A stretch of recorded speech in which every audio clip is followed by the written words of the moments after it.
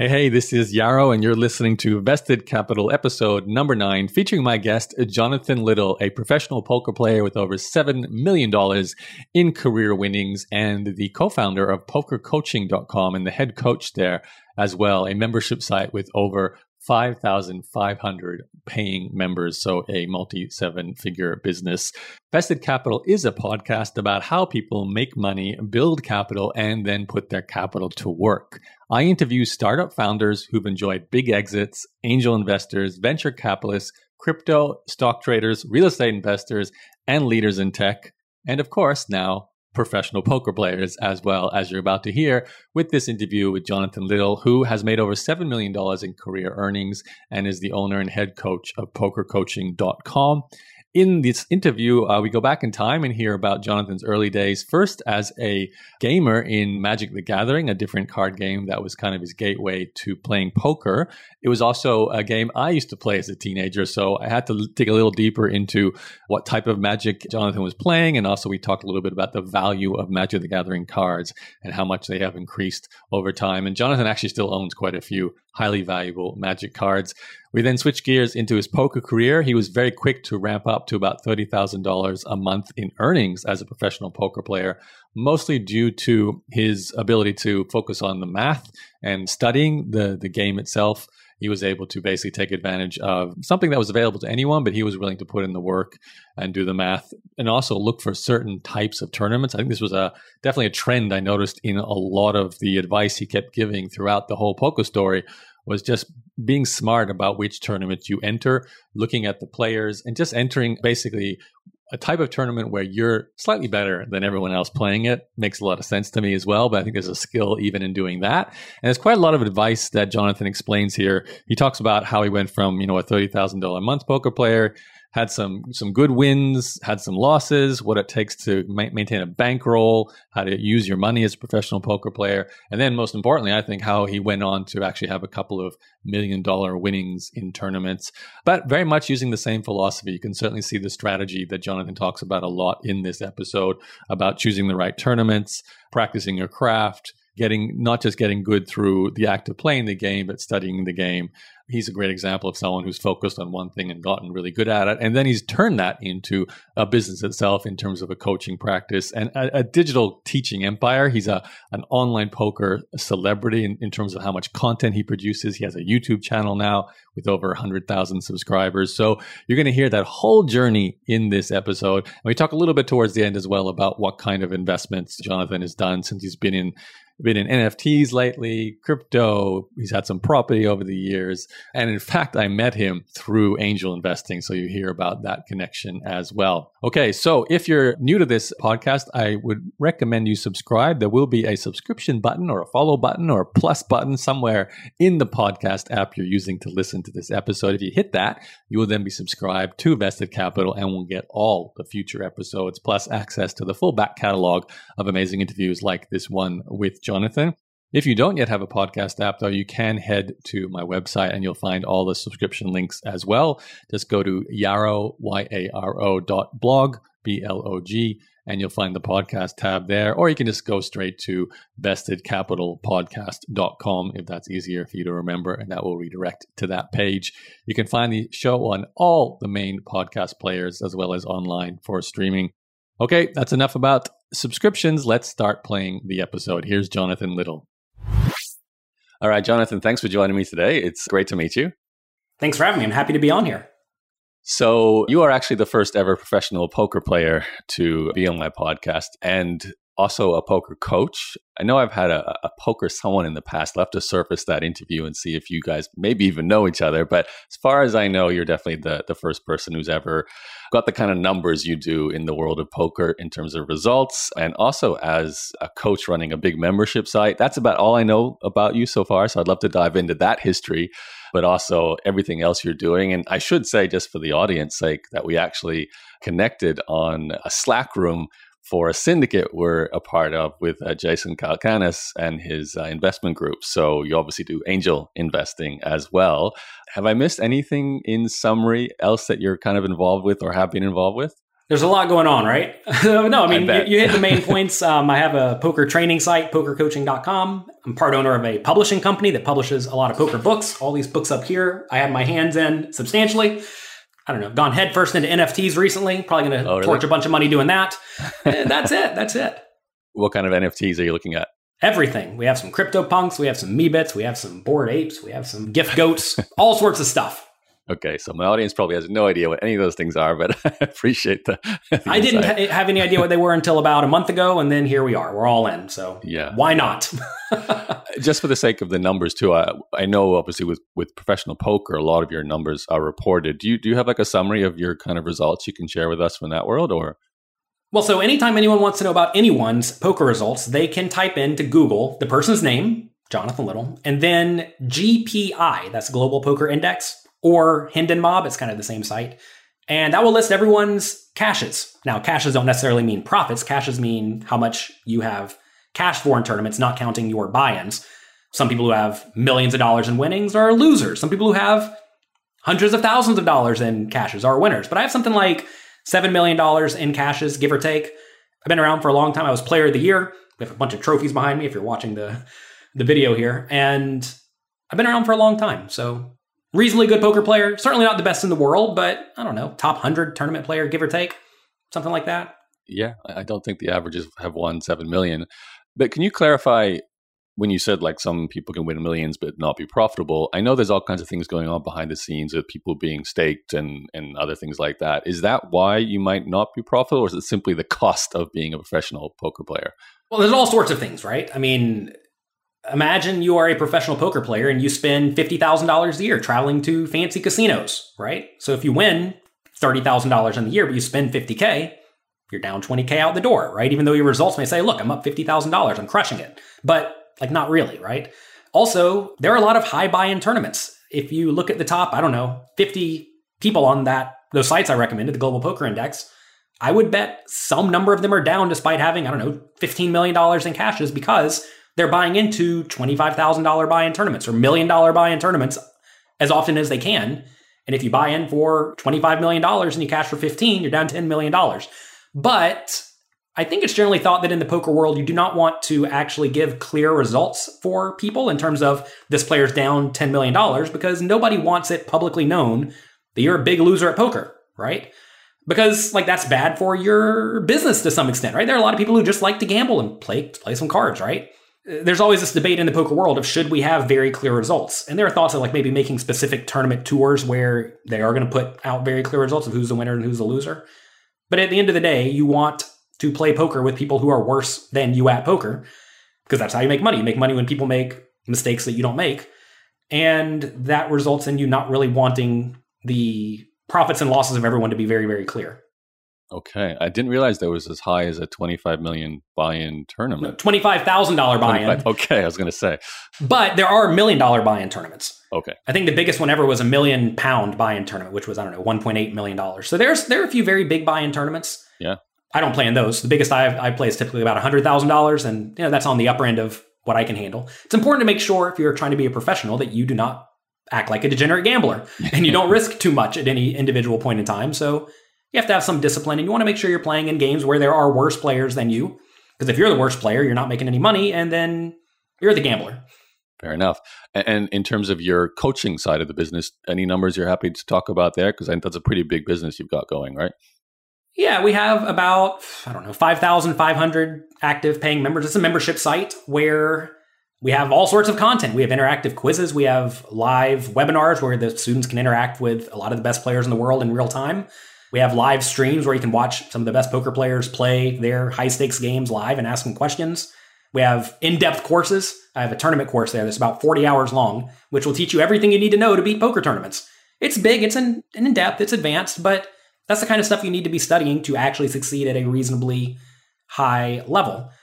There's a lot of stuff there. People can check it out at pokercoaching.com/free. And I hired some of the coaches to teach relatively low-level content because I realized a lot of the people who come to me are beginners. But then I also hired some of the players who are literally the best in the world.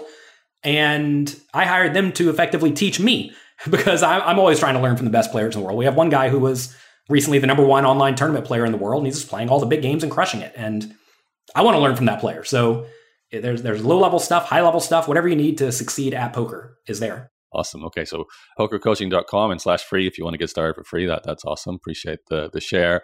I'd love to know how that business grew, but I really would like to start at the very beginning here with you, Jonathan. So can we go back even, I don't know, teenage years?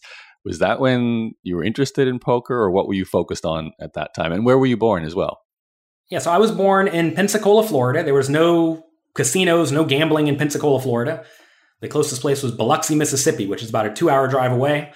And so I didn't know anything about poker, gambling, etc. But I played a lot of games as a kid. I was decently good at chess, and I found a game, Magic the Gathering, that I was really good at as well. And I would go play Magic the Gathering tournaments. This is a card game, kind of a mixture between chess and poker. It also has some financial implications with trading, which is neat as well, like baseball cards or whatnot. So anyway, we would play Magic tournaments every 2 or 3 days, and I would play. I was a very good Magic player there. And one day, another one of the players said, why don't we play a $1 buy-in poker tournament, tiny stakes, after the Magic tournament? So we all said, sure. We all put up our dollar, and it turns out that guy and one other guy won almost every time. And I knew chess was a skill game. I knew Magic was a skill game, and I thought maybe this poker's a skill game. So I bought a few poker books, and I studied them, I read them, and then I put $50 into an online poker site called Party Poker and started playing tiny stakes games. I played, I think, 25 cent, 50 cent Limit Hold'em. Limit Hold'em's kind of a dead game now. This was, 15 years ago, 17 years ago, whatever it was, 2003, 18 years ago. Goodness, time flies. So I played tiny stakes games, and over the next few years, I turned the $50 into something like $350,000 by the time I was 21. So we grinded it up. I eventually transitioned to No Limit Hold'em, which became popular back in that time. And I got very good at a particular format called sit and goes, which are essentially 9-person tournaments. Everyone buys in for, let's say, $100. And then the winner gets 50% of the prize pool. Second place gets 30%. Third place gets 20%. And that's it. Everybody else gets nothing. These were very fast structured tournaments that resulted in you becoming very shallow stacked quickly. And as the stacks get shallow, it becomes more of a straight math game, because there's no reading people or anything like that online to some extent. So you just follow what the math says. And there were a few programs out there that I had access to that apparently other people did not, or they didn't use them properly. And that resulted in me being a big winner in those games. So by the time I was 21, I was making, $30,000 or $40,000 a month playing this really easy mathematical game. And that resulted in me dropping out of college because I was making a bunch of money back then. When I turned 21, I started playing live poker tournaments because I was watching people on the World Poker Tour and World Series of Poker play, and I thought I could probably play better than them. So that sort of gave me my launching pad into the live poker space, the fact that I studied that game a lot. Yeah, that was that. But whenever I was 19 to 21, all I really did was play poker and study poker, 14 hours a day, every day. And that will make you really good at poker or whatever you're doing, but pretty bad at everything else in life. So I had no friends, no good relationships or anything like that. And it's tough because I don't know if I would recommend that to people, because it's probably not good for your mental well-being to sit in your room all day studying poker and playing poker. And at the same time, if I look at a lot of the best poker players in the world, they've all done that exact same thing. So to get really good at anything, I do think you need to have some period of time where you just go really, really deep on it and learn as much as you possibly can. Okay, now I want to continue the poker story, but I have to go back to the Magic years. I was actually a Magic the Gathering player in Australia at sort of the mid to late 90s. Is that when you were sort of playing? Were you playing the Pro Tour? I did not play the Pro Tour. I qualified for it, okay, I think twice, but I didn't get to go because I was, 15 years old or whatever. My parents wouldn't let me go to China or wherever they had it. Fair enough. I think it was, I don't know what it was. Anyway, I was playing locally at, I would travel to Louisiana and South Florida to play tournaments, and I was not the best player in the world or anything. I played a lot of vintage. Unfortunately, or fortunately, depends on how you look at it, where I lived, they played a lot of vintage because a lot of people just wanted to play with the cards they had. This is a format where you get to play with all the cards. And I was, I guess, better than them. And at Magic, in vintage, it's unfair to some extent where you get to have just way better cards than your opponents. So then I would never lose. Me and one other guy had all the good cards. Everybody else did not have good cards. So me and the other guy won every tournament. So I got to be number 11 in the world ranked in vintage at one point. Vintage, wow. In vintage. And does that mean you probably, have they got rid of the rankings a long time ago, but I looked it up. I was still number 15 or something, despite not playing in many years. The rankings are clearly silly, though. Yeah, they were fun to look at. But I'm curious, and if you played Vintage, this really ties into, I guess we look at today's world of Magic the Gathering. You look at like a Black Lotus card or the Power 9. Those are investments in themselves. So did you have and still have those cards from back in the day? Or Yeah, so I had a very good Magic collection back in the day, and I was working a job at an airport that resulted in me. I played a Magic tournament one day. I got home at 4 a.m., had to be at work at 6 a.m. the next day. Okay. Got home, left all my stuff in the car, went to sleep, and somebody robbed me. So they took all of my good Magic cards. But I went back. I remember I bought a deck for like $20 out of the common bin or whatever, grinded it back up, and had a good collection then. After I got into poker, though, I played like no Magic, because if you're making many hundreds of dollars per hour playing poker, why in the world would you go play Magic to make no money? So I stopped playing Magic, and then it must have been about 10 years ago, I sold my collection for like $20,000 or something, which, you know, is a good amount of money, but today it'd probably be worth $1 million or something. Yeah. Something like, I don't know, must be 8 years ago or so now. I just started like buying up Magic cards because I thought, I noticed the Power 9 had not really increased recently. These are expensive Magic cards. And Dual Land, same thing. I thought they were all relatively cheap at like $100 per card or whatever it was. So now I have a pretty big collection again. I have a Instagram account called Daily Magic Muse, where I post a Magic card whenever I feel like it. I used to post every day, but whenever I feel like it.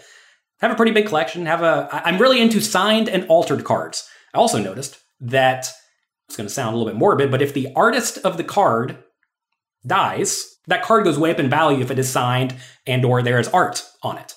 So I have like an altered Power 9 set. All of my dual lands are altered in some way by the original artist, and that may pay off, it may not. I think it will, though. And it's good to have fun, unique stuff that's kind of high end. It's almost like art, right? There's one Mona Lisa or whatever, and it's incredibly valuable, right? There's only one altered Black Lotus like mine by Christopher Rush, and sitting right down there on the floor. Wow. So anyway. Okay. Is it a beta or unlimited? Or No. You do not want to get the beta ones altered, because the beta ones are worth a lot more money. You want to get the unlimited beat up ones altered. Because then, like, you can't really decrease the card's value all that much. Because from a collectible point of view, if a card is in like pristine mint condition, you don't really want to mess that up. But if the card's already like the lowest grade it can be within reason, you can't really make it any worse. So it only improves the value to get it altered at that point. Makes sense. I can see why you're into NFTs if we fast forward to the present, and the collectible, individual, unique aspect of that would tie in very, very nicely. Oh gosh, who knows? It's tough because, you know, who knows? It's a bit of a gamble, but, you know, you find spots you think are good, you load in and pray. Well, who would have thought that Magic the Gathering is still here today, like, you know, 30 plus years-ish ago, and these cards are worth so much? I would never have guessed that when I was playing. So funny enough, my parents were just in town, and my mom brought, it was called a memory book from when I was in 8th grade. And there was a page on it on my 3 favorite things. They were computers. It was like an Apple computer, Magic the Gathering, and what was the other one? Oh, Nintendo. And I was thinking, if I had invested in those 3 things back in the day, I would just be filthy rich. Yeah, because, you know, all of those stocks have gone through the roof. And instead I didn't. I just played the games, and now we're not. I mean, we're doing well off, but you know what I'm saying, right? Like, and the page was called Fantastic Fads. I'm like, look, this wasn't a fad. All 3 of these things are booming.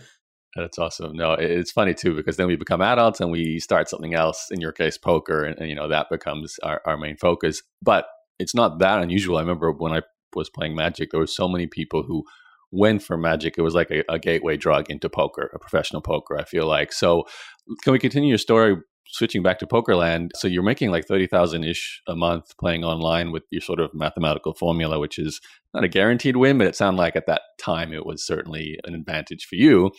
What happened next? Like, do you save that money? Like, how does a poker player think about this? Are you buying property on the side? Are you thinking, I want to graduate to bigger tournaments, so I need more money to buy in? Like, what's the philosophy there? It's a bunch of questions there. So first things first, all you really have to do to win at poker is find a game you can beat, play it a ton, and keep a proper bankroll. So back then, I was playing these $200 buy-in sit-and-go tournaments, 9-person tournaments, and my edge was relatively small. I would win $5 or $10 per game. But I would then play 3,000 or 4,000 of them each month. And it turns out if you're putting in a lot of volume, even with a relatively low edge, you just like can't lose. I think I had like 2 losing months, and they were like marginally losing months over the course of 2 years doing this. And that's just how it works, right? If at the end of the day, volume cures variance to some extent, to where You'll have swings, but you just know they don't matter because you are like a clearly proven winner. Now, in games like multi-table tournaments with a lot of people, like 100 people or 10,000 people, there's going to be way more variance, right? And that's why, volume becomes very important. You want to play a lot of games, and that makes it to where you essentially get to the long run at some point. And as you are playing games with more and more people, like 500-person tournaments or 1,000-person tournaments, you need a proportionally bigger and bigger bankroll because you don't win a 500-person tournament all that often, whereas you win a 9-person tournament pretty often, right? Even if you're break even, you win at 1 in 9 compared to 1 in 500. So if you only get a good payout 1 in 500 or 1 in 200 or whatever it is, if you play one game per day, you're going to get 1 or 2 good scores per year, which is not very often, right? I realized that a long time ago, and I've always put in a lot of volume purposefully whenever I am playing, and I still do that today. Whenever I play, I try to play as much as I reasonably can in the time I have allotted. Back then, what did I do? So by the time I turned 21, I had about $350,000, which is a good amount. Probably not quite enough to be playing the highest stakes live tournaments back then, which were $10,000 buy-in games. In reality, you probably need, I don't know, $1.5 million, give or take. So the first year I played, I was playing mostly $1,000 tournaments, $1,500 tournaments, which are still most of the tournaments that exist. And I did very poorly for the first year. I lost about $200,000, which is frustrating, but I understand why. It's because I was really good at that short stacked mathematical poker game. I was not good at the deeper stacked game because I had not studied it at all, right? I was really good at a particular form of poker, but not the form of poker that was being played in live casinos where you're playing deeper stacked and the payout structure is very different. Remember back to the 9-handed tournaments, 33% of the people get money back, whereas in a multi-table tournament in casinos that you see on TV, something like 10% of the people or 15% of the people get money back. So the payout structure is very different. Also, if you win a 9-person tournament, you get 4 or 5 buy-ins, right? So if you buy in for $200, you get $900 back, let's say. But if you buy into a $200 tournament with 1,000 people, you may win back $60,000, right? It's like a substantial amount more. So the payout structure was very different, and I did not properly adjust to those things for a while.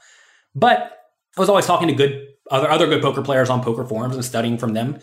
I eventually realized the error in my ways, and things started going better. When I was 22, I had a good score in the Bahamas, and that was a 5th place in a World Poker Tour tournament for $320,000, which is quite nice. Going back to backing, I was back then, but I still got to keep a large chunk of it. We kept grinding it up. That means like take the winnings you get, put it into the next tournament, winnings, that sort of thing? Or well, so you asked, what do we do with the money? Yeah. Back then. At 23 too. Well, I made a few errors with money back in the day. Well, I call them errors looking back. It's like fine. But my parents always taught me you're supposed to go to school, get a degree, buy a house, and then you're set. So I bought a condominium with my money when I was like 19 years old. So I had that $320K, but then I put like $100,000 of it down on this condominium that was effectively paying it off. But then that kind of locks up that $100,000. And for all practical purposes, it's just gone, right? So when I was 20, I went on a bit of a downswing at some point. I forget exactly how this went, but I resolved that I was going to move down to the small stakes games and just win 100 buy-ins at every level. So I was going to play $10 games, win 100 buy-ins. If I won that, I'd move up to 20, then 30, then 50, then 100. And over the course of a few months, I got back to the top. But there was one point where I forget exactly how the numbers work, but like half my money was locked up in this house, and I really didn't want to go broke. Some poker players think it's exciting or extravagant to feel risk and to feel excited and feel adrenaline when you're playing, but I want none of that. I just want to be printing my money, right? I just want to show up, use my skills, print money, and not worry about not being able to eat or having a roof over my head, right? So I've always been a little bit more conservative with my bankroll in general than some poker players, especially the old school poker players who were often either really rich or really broke. But I think a lot of people who came up in poker like I did have been relatively conservative with their bankroll to the point that they're never really at risk. And locking up a third of my money, it made it to where I did not have the opportunity to play bigger games profitably that I otherwise could have done if I did not do that. That said, the alternative would be to rent a place, and that's sometimes good, sometimes bad. It depends on your life scenario. But as a young kid, I did not need to be buying a house because who knows if I'm going to continue living in that exact place for any amount of time. That was probably a mistake, but whatever, it's fine. The money's locked up. It does okay. It's not like it's the end of the world. It's hard to say. Like your risk profile at that age meant you probably would have been happy to put more money into riskier things than a property. At the same time, it's the most common advice we get from most generations is to buy a property as soon as you can. It's safe, it's consistent. So and it sounds like you kind of did both. You still managed to, have a start of a poker career, right? So yeah. So, well, what I did is after I started winning poker tournaments, I eventually won a tournament for $1 million and another one for $1 million. And I was the player of the year, and a bunch more trophies up here for all the people who are watching the video. It was we did pretty well, right? And every time so eventually you don't need any more money in your bankroll because your bankroll is so big to the point that you are properly bankrolled for the games. So I mentioned we needed $1.5 million to play these tournaments. Anything more than $1.5 million in theory should be invested in something else because it's just sitting around not really doing anything for you. And back then they did not really have tournaments bigger than $10,000. That's very different today. But back then that was kind of like the biggest that you could play. So once we got above some amount, I would start buying a house every time and then using it either to live in or to rent out. And I think I ended up with 4 places over the course of a few years, and they were all generating some amount of rental income, and that was good. What a lot of poker players do with their money initially when they win it is they go out and they party and they blow it. But I never really had that issue. If anything, my quote unquote leak was locking up money to the point that sometimes I would have liked to be able to access it, but I couldn't, right? So I would not necessarily recommend it, like real estate to poker players, particularly because it's not liquid. You kind of want your money to be in something that ideally returns capital, but is also liquid. Go back to angel investments. Probably not the best investment for most people because that money's super locked up. At least you can sell a house if you need to. You can't really sell a small fraction of a company that is, 2 years into existence. It's not worth a ton of money. But that said, as you get more and more money, you need to find more and more ways to lock it up in a diversified way or in ways that you just enjoy that you think will be reasonably profitable. And I mean, that's what I do. I've been lucky to the point that I've been able to lock up some money, right? A lot of poker players find themselves in a spot where, let's say their bills are $5,000 per month and they make $6,000 per month on average playing. And so they're not really banking a ton of money each month. But I was always I tried to live relatively cheaply. Like I never flew first class or never stayed in nice suites or anything. And I was reasonable is what it amounts to. A lot of poker players, when they get a hold of $1 million, they start being very unreasonable. And, they start flying first class everywhere and staying in the biggest suite in the place. And I recognized that I had been relatively fortunate to win a few big tournaments, and I realized I could easily go on a downswing because I remembered back to my first year of playing live poker, I lost everything for 6 months. And I've had multiple bad downswings in live tournaments since then. And in between those two scores, right? And it happens. And I understand the variance that is inherent to poker, and I plan for it to some extent. I don't just think I'm going to continue winning indefinitely. Because, look, whenever you play, you have an edge, but you only really cash out that edge in tournaments when you win one of the big tournaments, which happens 1 in 100 times, which just isn't that often. And if it's a 1 in 100 shot, you may not get it for 500 tournaments. Which leads me to a question. What does it take to get to the point where you even have that 1 in 100 chance to win like $1 million return in poker? Like what changed even in your own life practice, skill set? How much is practice versus luck versus just time playing, those sorts of things? Well, so a lot of people view poker as a get-rich-quick scheme to the point that they try to win that $1 million. They see people like Chris Moneymaker, who turned whatever it was, $25 into $2.5 million on ESPN when he won the World Series of Poker back in 2003 and thought, oh, I'd like to do that. It's like, yeah, obviously. But it turns out poker's a great way to get rich slowly, but a really bad way to get rich quickly, because then you're just kind of treating it like a parlay. Like imagine you had to watch the baseball games today and pick 5 of them. They all have to win. It's easier said than done. It's really, really hard to do that, even if you bet on all the favorites. That's kind of how a lot of people treat poker. Every year, a lot of people play locally in games they can beat, and they play a lot, and they win $5,000 or $10,000. And then they take all of that money, and they go out to the World Series of Poker, which is a big poker tournament series in Las Vegas, and they play way bigger than they normally do, because at home, maybe they play $100 games, but at the World Series, they play $1,500 games. And they give themselves a few shots to try to get rich and win a 1,000-person tournament. And they almost always all go home broke. And then they do it again the next year. They try to win $10,000, or they win $10,000, take it back out, lose it again. Yeah, you get rich sometimes, but why would you not just grind at home and make $10,000 for, let's say, 5 years? Now you have $50,000. You can go out there, play $500 tournaments with 100 buy-ins and give yourself a real shot to actually grind it up. But instead, they want to try to get rich. And that results in most people failing. So the idea of how do you get in a space where you can win $1 million in a poker tournament, you can go about it in a lot of ways. You can gamble really hard, or you can be really nitty. And I've been pretty cautious with my bankroll in those situations, and that's given me actually a good shot to do it because I was willing to sit there and grind it out by myself in my room for 14 hours a day for 3 years straight to get a hold of some money, right? And then when I played live tournaments for the first year, I played like every small stakes tournament because I realized that's what I needed to do. I was not properly bankrolled for the big games. And if I did hop right into the big games, when I turned 21, I would have lost all my money, would have gone broke. Because I probably lost 50 buy-ins, but 50 $300 buy-ins is only $15,000 or whatever it is, right? Whereas 50 $10,000 buy-ins is $500,000, and I only had 350, and 100 of it was locked up, so I would have gone broke if I just hopped right into the biggest game. So I try to be reasonable with it, right? But when you say that, though, a lot of this is, it sounds like you're crunching numbers, but how much of this is simply you getting better as a poker player? Yeah, ideally you want to get better. Well, so going back to the things you have to do to succeed, you have to find a game you can beat, right? Find a game you can beat, play it a lot, keep a proper bankroll, and you can either find a game you can beat by playing with worse opponents or by improving your skills to the point that people who are equally skilled to you become worse opponents, right?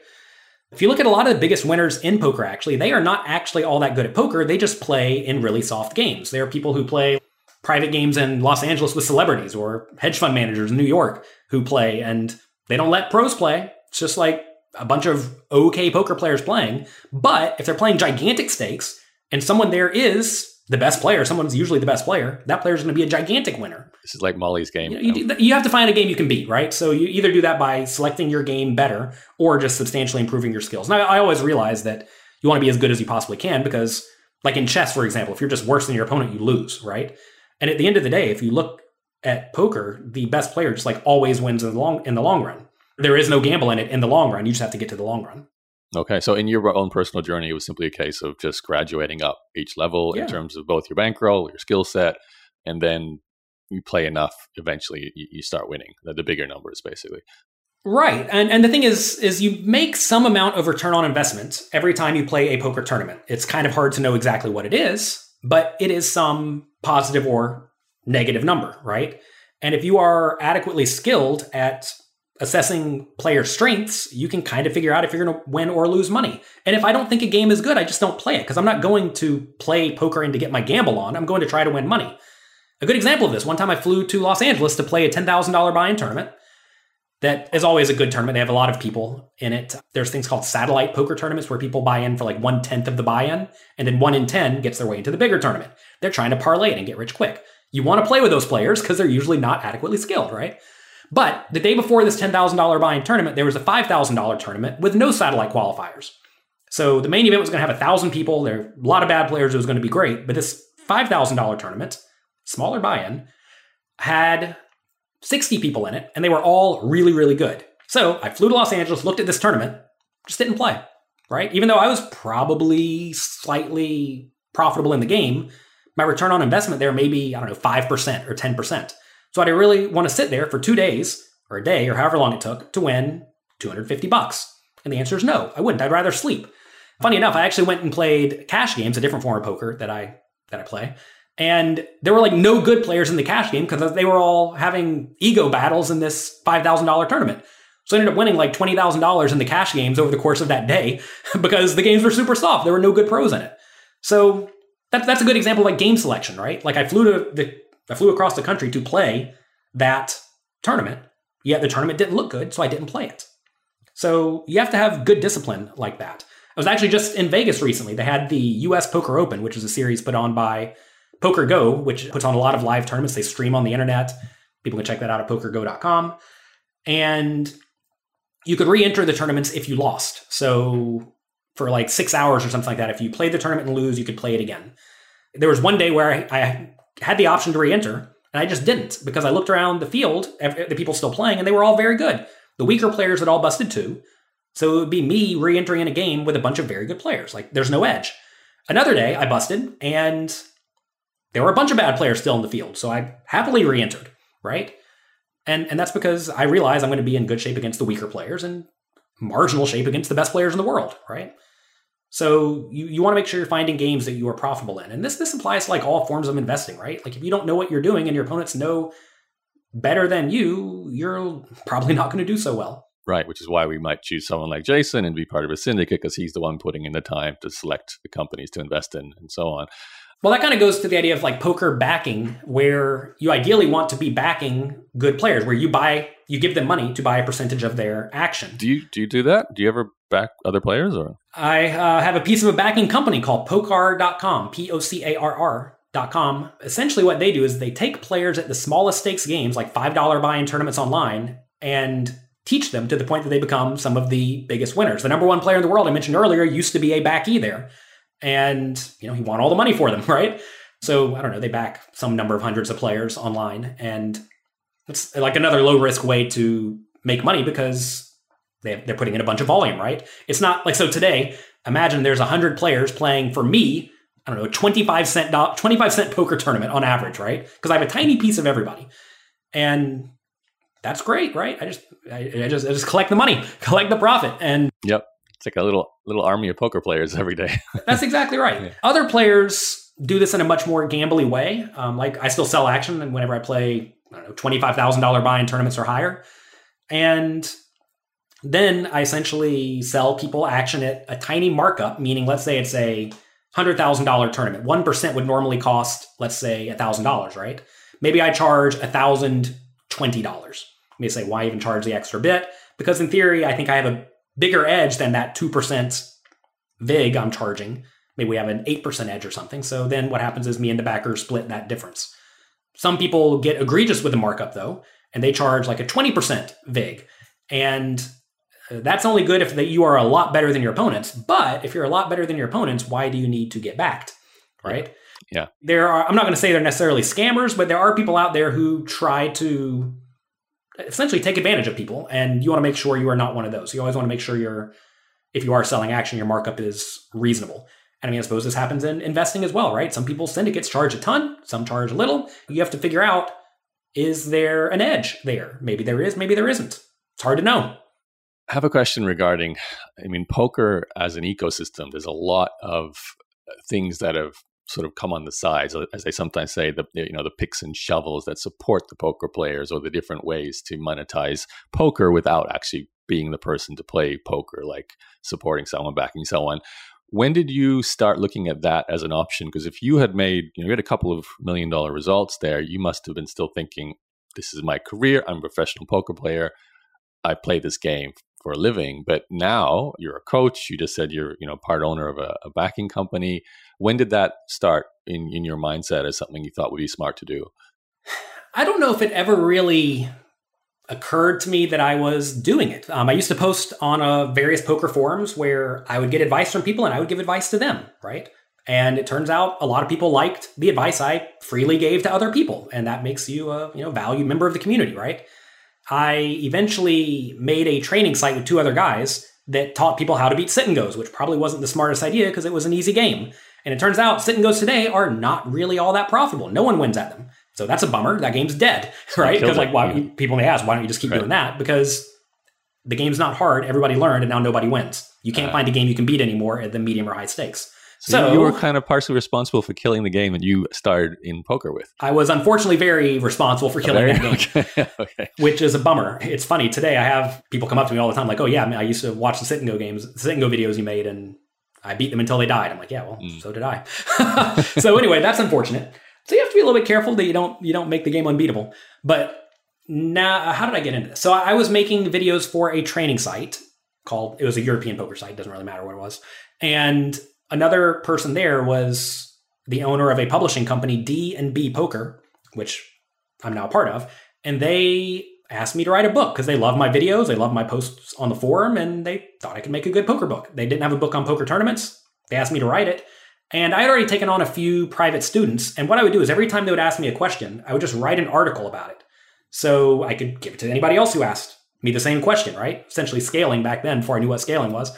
And I would write an article one time and be able to share it with whoever wanted it, whenever it made sense. And I actually had like 400 pages of articles written on various topics already. Because, you ask me a question about a topic, I'll write a page or two about it. There it is. We're good to go. I had about 400 pages worth. And I made an outline for a book, and we put it all together. There were a few spots I had to go through and fill out, that I had not written about. But I had them a 500-page book in something like 2 weeks. I'm like, oh my God, how'd this guy write a 500-page book in 2 weeks? But I already had it done, right? I didn't even know I was doing it.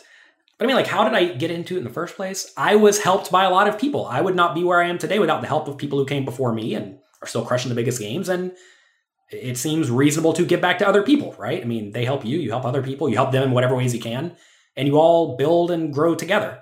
I mean, poker looks like a solitary game, but it's to some extent, it's kind of a team sport where you're not the best at a lot of things, and I'm not the best at a lot of things, but somebody else may be, and you can help them with that. Like, I was not really good at playing deep stack poker, so I had to learn a lot from other people, but I was really good at playing the shallow stacked form of poker. So I helped a lot of people with that when they were not so good at it, right?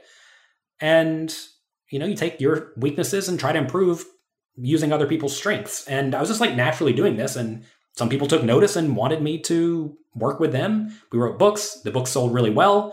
We had the training site that killed the sit and goes. We eventually moved to multi-table tournaments, which is like the most popular form of poker that you see on TV. And we started making content for that. Eventually, the other two guys in the business got out. I took it over. It went through a few iterations, but eventually we are where we are today. The training site was interesting because I had this coaching. This was before it was called pokercoaching.com. Okay. It's been through a few other iterations. The names don't matter because they're no longer here. But I basically had a site that was losing money. We had, 100 members instead of 5,000.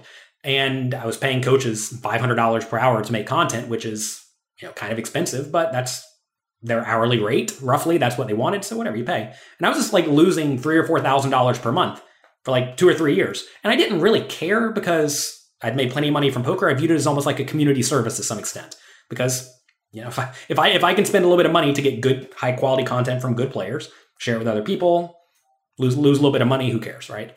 One day, I'd actually just broken up with my fiance, who's not my fiance today. I have a different wife. I have a wife now who's a different woman who's very great. Anyway, I'd just broken up with my fiance. This must have been 15 years ago or something. And I was at a local casino, and I just like randomly played a small buy-in tournament to pass the time while I was drinking sob wine. And so I met a guy there who had just gotten out of a few marketing classes, and he said, look, I know you have your training site. He asked how I was doing. I said, not great.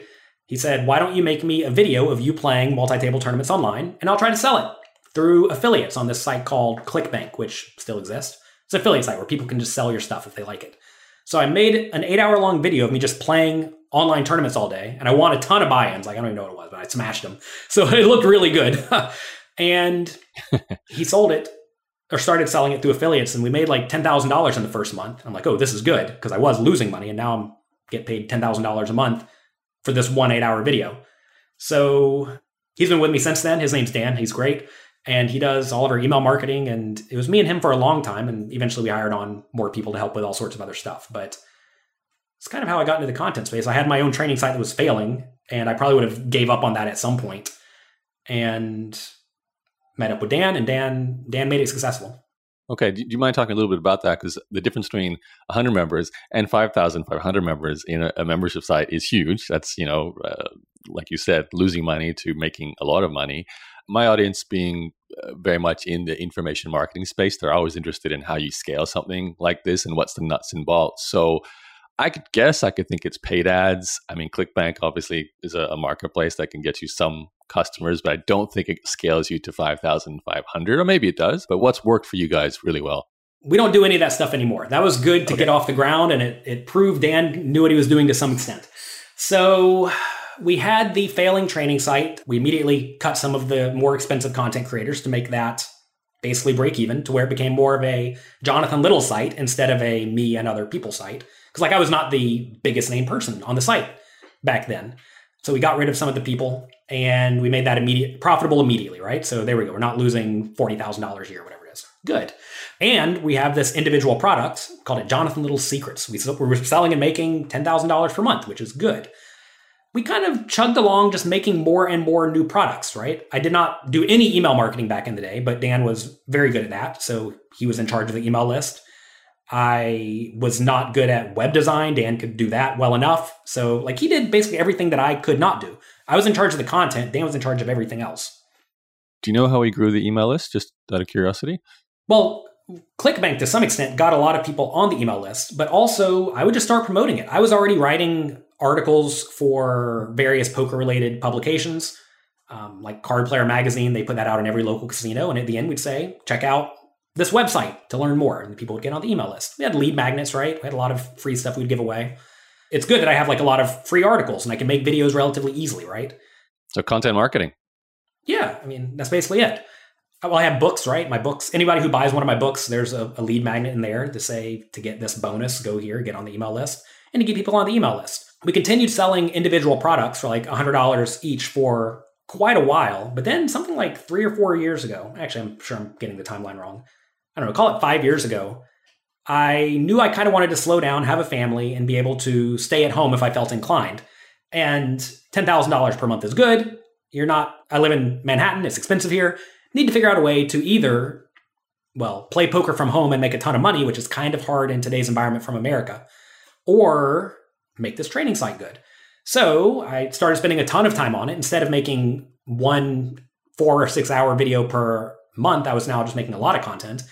And I also realized we needed to like revamp the training site to make it very different than all the other training sites on the market. And pretty much all the training sites back then were just me either presenting over a PowerPoint or me playing poker and letting you watch. And that was it. There are 3 or 4 other sites on the market. That's still all they do today for the most part. We started doing a lot of interactive stuff like live streams where you can ask your questions, or let the students call in and we answer their questions in real time. Basically, we started doing a lot of live things. We also have the 1,200 interactive quizzes where it's kind of like you can go through and play hands and then get immediate feedback from me or one of the other coaches, right? I also, it's going to sound bad, I realized people like me. So I started to try to interact more with the fans, right? This was kind of before Twitter to some extent, and maybe it wasn't before Twitter. Before Twitter was super popular. And I got on Twitter and started interacting with people, right? And like replying. And a lot of people are like, oh my God, I can't believe you replied. But I reply to everyone. I read every single email that comes in today, and I reply as it makes sense, right? So basically, I got in there and I did the work, and I made friends with a lot of people, right? And I tried to add value, whereas a lot of other people want to show up, do 4 hours of work per month and be done. I decided to turn this into a 50-hour work week job and make loads and loads and loads of content. And that's resulted in other people wanting to work with me and other people wanting to promote the site, right? A switch we made 3 years ago, was to stop selling individual products and just put everything we had in the past and everything we're going to make in the future into the poker coaching premium membership, which costs something like $100 per month. We run sales for it. I'm not sure if I'm a huge fan of sales or not, but they seem to work. Dan's good at the sales. I'd rather never put anything on sale, but I think that may be a big portion of our success. And it's tough to know, right? Is one way better or not? I don't know. It's probably better. I'm sure it's better. But well, instead of having to sell a product every single month, now people just get in the membership and know they're going to get a whole lot of stuff included, right? And that makes email promotion way easier because now we just have to get really good at promoting one thing, which is this gigantic membership that has infinite content, like more than the vast majority of other training sites out there, that's also interactive. And it's kind of like an easy sell because it's just jam-packed with value. The other sites are trying to sell an 8-hour course for $1,000. We're trying to sell 5,000 hours of content for 100, right? It's just kind of a no-brainer. So that was very beneficial. Also, I started making a lot of YouTube content. I hired a YouTube editor who was actually an editor at one of the big poker news sites, got laid off because of COVID recently, and started making a ton of YouTube content. We almost have 100,000 YouTube subscribers now, and that had like none 2 years ago. So that's just making free content, getting people on the email list, going to pokercoaching.com/free, right? Doing stuff like this. And that gets people on the list. And then, Dan's in charge from there. Dan has all the content he could possibly need to make good email promotions and like added value emails too. It's not like we're just sending an email saying, buy this thing. Good example of this. Today, I'm doing a webinar where I'm going to go through 4 like really high level hands that I played on YouTube live, completely free. And then that's going to take 45 minutes. And then for 15 minutes after that, I'm going to promote our next sale that we're doing for Independence Day, right? And I don't know, 10,000, 20,000 people will watch that. And some of those people will like the content. They'll find added value and then they'll go look at it and maybe they buy, right? And we do that on a regular basis, have a sale every month or two, or every month, give or take. We do a lot of stuff. Yeah. It sounds like you do. It's a lot of content. But really, you just try to add a lot of value. There's this trophy back here. That's for me being Poker Personality of the Year in 2019, Wow. which is a award voted on by poker fans. They didn't have a 2021 because of COVID. There were no award ceremonies. But if you do good work and add a lot of value and try to be reasonably accessible, people take notice and they like it. It's what it amounts to. And if people like you, then they will inevitably take a look at what else you have to offer. I think a lot of people, especially a lot of like training site brands, make the error to some extent of not highlighting the person, right? There's like, here's some content with a bunch of basically random people who don't interact with anyone.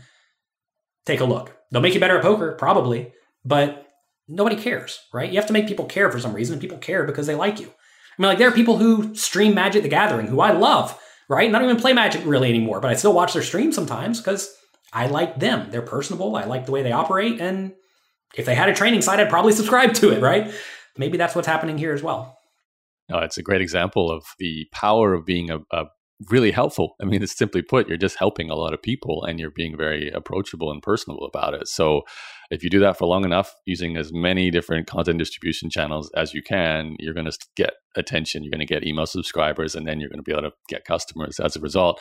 So I can understand the big picture of the membership site with Dan as your kind of operational co-founder, I guess, in that business.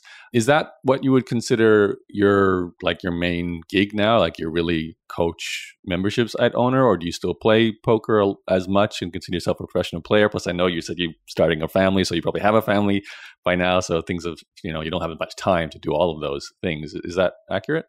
So I have two boys now. They're 2 years old and 4 years old. So for the last 5 years or so, I have been working on the training site a ton. Before COVID happened, and I guess since COVID's happened, since it's almost over, it is over, whatever it is, I used to play about 1 week per month of live poker, and I would try to play a lot in that week. So I would go play very high value tournaments or tournament series. Like, a long time ago, I would just play all the time. I would just travel all the time and play whatever was available. And there are some tournament series where they have a main event that's like $3,500, right? And then a few small events that before that are $1,000 buy-in tournaments. If you go and play that, you may make on average, $7,000 in the week, which is fine. But there are other tournament series where the main event is $10,000, and they have a bunch of other good side events where you may make $40,000 on average. There's going to be a ton of swings, but you can do just simple return on investment math and figure out, well, if I have to pick between one or the other, I'm going to pick the one that I can make more money at, right? So I'm very selective with the tournament series I go to some extent now. I mean, a good example, I just went to go play the US Poker Open in Las Vegas, and every other day there was a $10,000 or $25,000 or $50,000 poker tournament for a week or 2 weeks, whatever it was. And that's like a good high value tournament series where I know I'm going to go out there, make $50,000, $100,000 on average, and that's going to be good. So instead of playing everything, I'm playing the highest value games. I also still try to play online poker, usually 1 day per week, Sunday afternoons. That's usually the best day to play online poker, just because that's how it is. I still try to play some and stay very relevant, but I also work on the training site, like Monday to Friday, 9 a.m. till 6 p.m. every day. I sit in this office and I work all day, and that's something a lot of people don't do, right? A lot of people want a side job that makes some money, but I'm not looking for a side job to make a little bit of money. I'm looking for a real job to make a lot of money. You talked about sponsorships before, and it's going to sound a little bit bad, but white American men cannot get sponsorship deals because there are no major poker sites that operate legally within America, right? And there's a lot of white American men who are good at poker. So it's we're not very different, right? So a lot of people who get sponsored are not from America, from these poker sites. Or if you can get sponsorship deal, I've been offered a few very good sponsorship deals from sites that operate in America. You're now representing a company that's operating illegally, and you don't really want to be the representative for an illegal gambling site. Seems unwise, especially if you have a family. Just to clarify, why is it illegal in America? Legislation, the government, I don't know. I mean, look, there's this thing called the UIGEA, unlawful internet. I don't know what it's called. There was a law passed a while back that was tacked on to a bill pertaining to 9/11. Like the Freedom Act or something, that essentially made gambling online illegal in America. Now that has changed state by state to some extent now. So states are allowed to do whatever they want. So we see online poker now in Nevada, New Jersey, Delaware, a few other places. But you're playing with only people from those states. So inevitably, there just aren't a lot of people compared to a worldwide gambling site, right? And it turns out that money kind of trickles to the top from the bottom. People win at the small stakes, they lose it to the medium stakes. People win at the medium stakes, they lose it to the high stakes. People win at the high stakes, they lose it to the super high stakes, right? People at the super high stakes cash it out. And the problem is that if there are not all that many small stakes players, there aren't very many middle stakes players and not very many high stakes players, and you can't really make a ton of money. You can make some good money. Like I have a few students who live in these places, and I've seen their graphs. They're just like amazing and straight up because the games are soft because there aren't a lot of good players on the site, and they're winning. I don't know, they probably win $100,000 per year, which is perfectly fine. But it's not like get rich money, right? It's fine and good, not get rich money. So why is it illegal? Because there's a law that says it's illegal. And that said, some companies still operate in America. One of them banned me recently because I said that they are not as safe as a US regulated bank. You should not keep all your money in the unlicensed, unregulated, illegal gambling site. But they have representatives saying, keep all your money on there, it's perfectly safe. Well, it's just not, right? And I'm kind of a stickler for not inducing people to make detrimental errors, right? Back whenever it was called Black Friday, when a few of the poker sites were shut down by the US government, a lot of people's money was locked up for years. Mm-hmm. And some of the sites never paid people back, or if they did pay people back, it was like 5 cents on the dollar. And I don't want that to happen to my students, right? So, protect yourself, be smart. Yeah. It's like holding money in a cryptocurrency exchange. You just don't know what could happen. So yeah, don't leave it all on an exchange. You might get hacked. Seems obvious, right? But you say that publicly, these sites will ban you because they don't want anyone talking bad about them. Fine, that's their prerogative, right? Should probably tell you how they operate in business. Anyway, what were I going here? Oh yeah, I do not want to be sponsored by an illegal gambling site, and even then, they don't pay like a ton of money. Back in the poker heyday of 2003, 2004, 2005, you could get a deal that paid you hundreds of thousands of dollars per year or more. Like if I was in the spot I am in poker back then, I'm sure I would have gotten a very, very good sponsorship deal. But that's not where we live anymore. We live in this era where not a lot of sites sponsor players. If they do sponsor players, it's for a small amount of money, like $3,000 per month. And they want you streaming live all the time on their online poker site, which I'm not going to do because I just don't have the time for it. And you don't need to.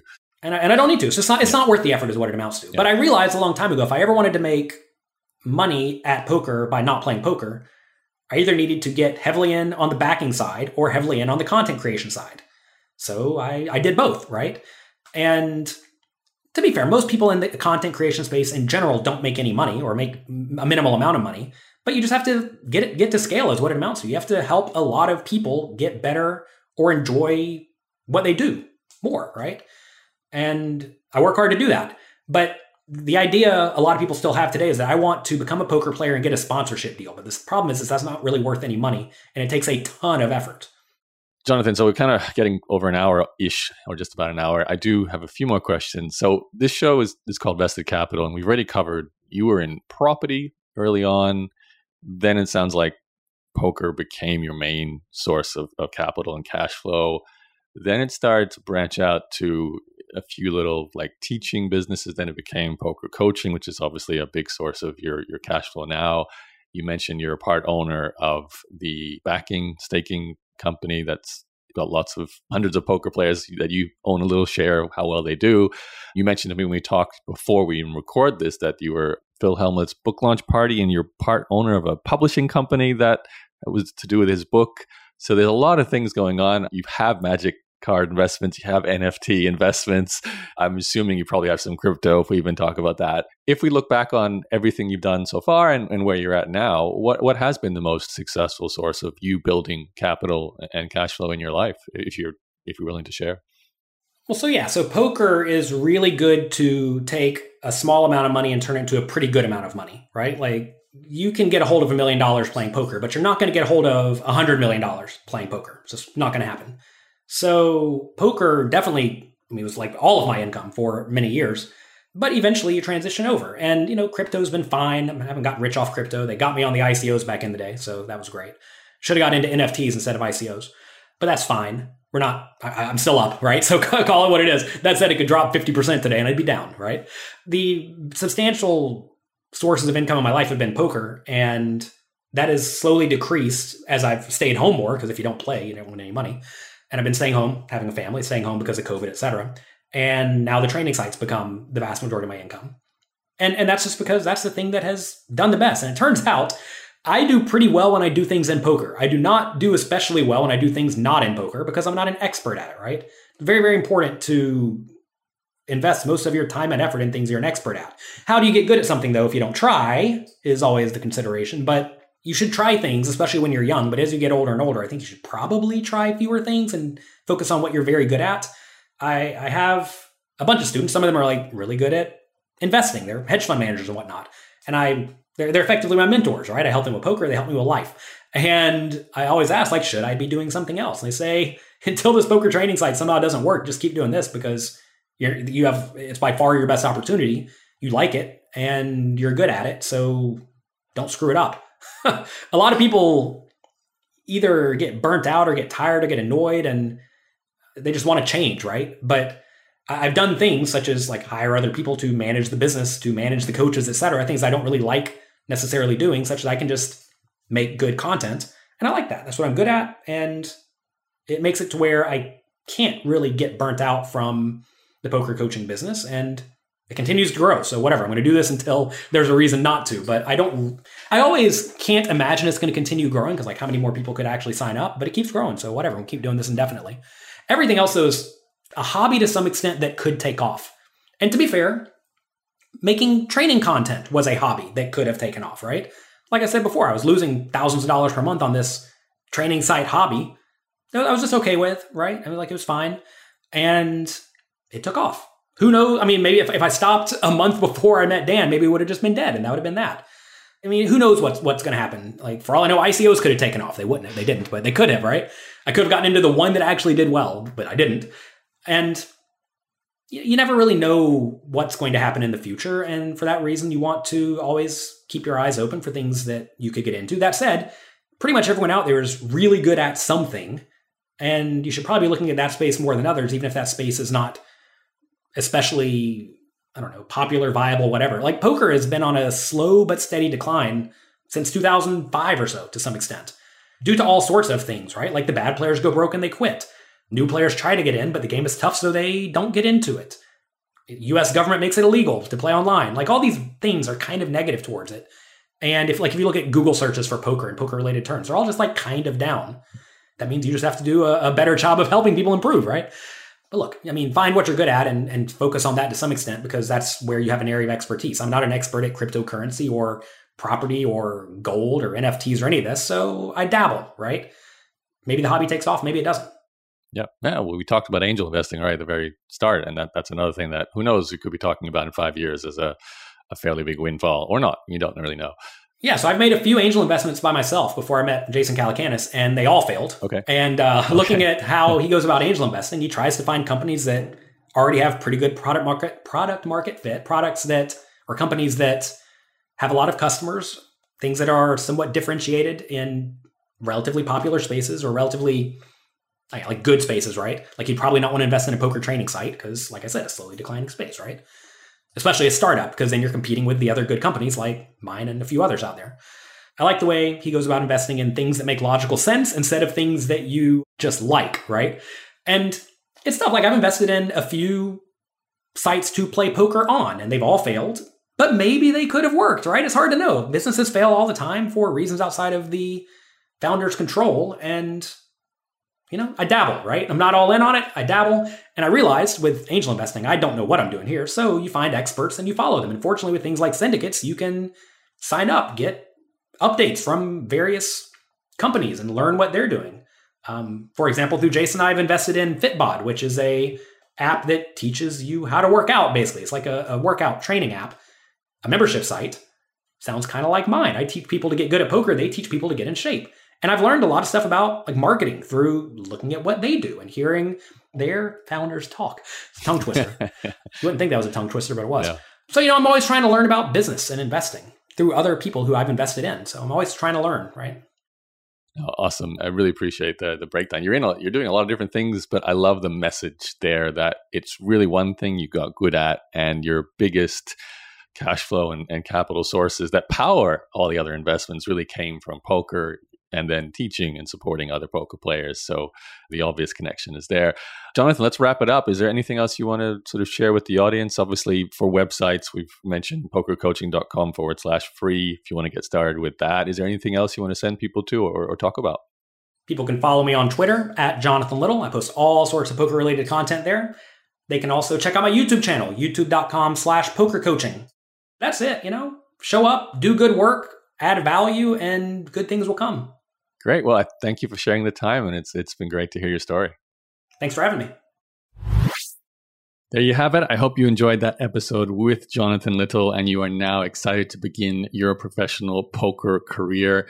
Or if not, at least you walked away with some insights into what it takes to become a seven-figure earner in the world of poker, and also some amazing insight into growing a multi-seven-figure membership site and just general advice on how to get good at something. And also a great example of someone who's really prolific with content online and how much that's benefited him over the years. So I was certainly inspired by that.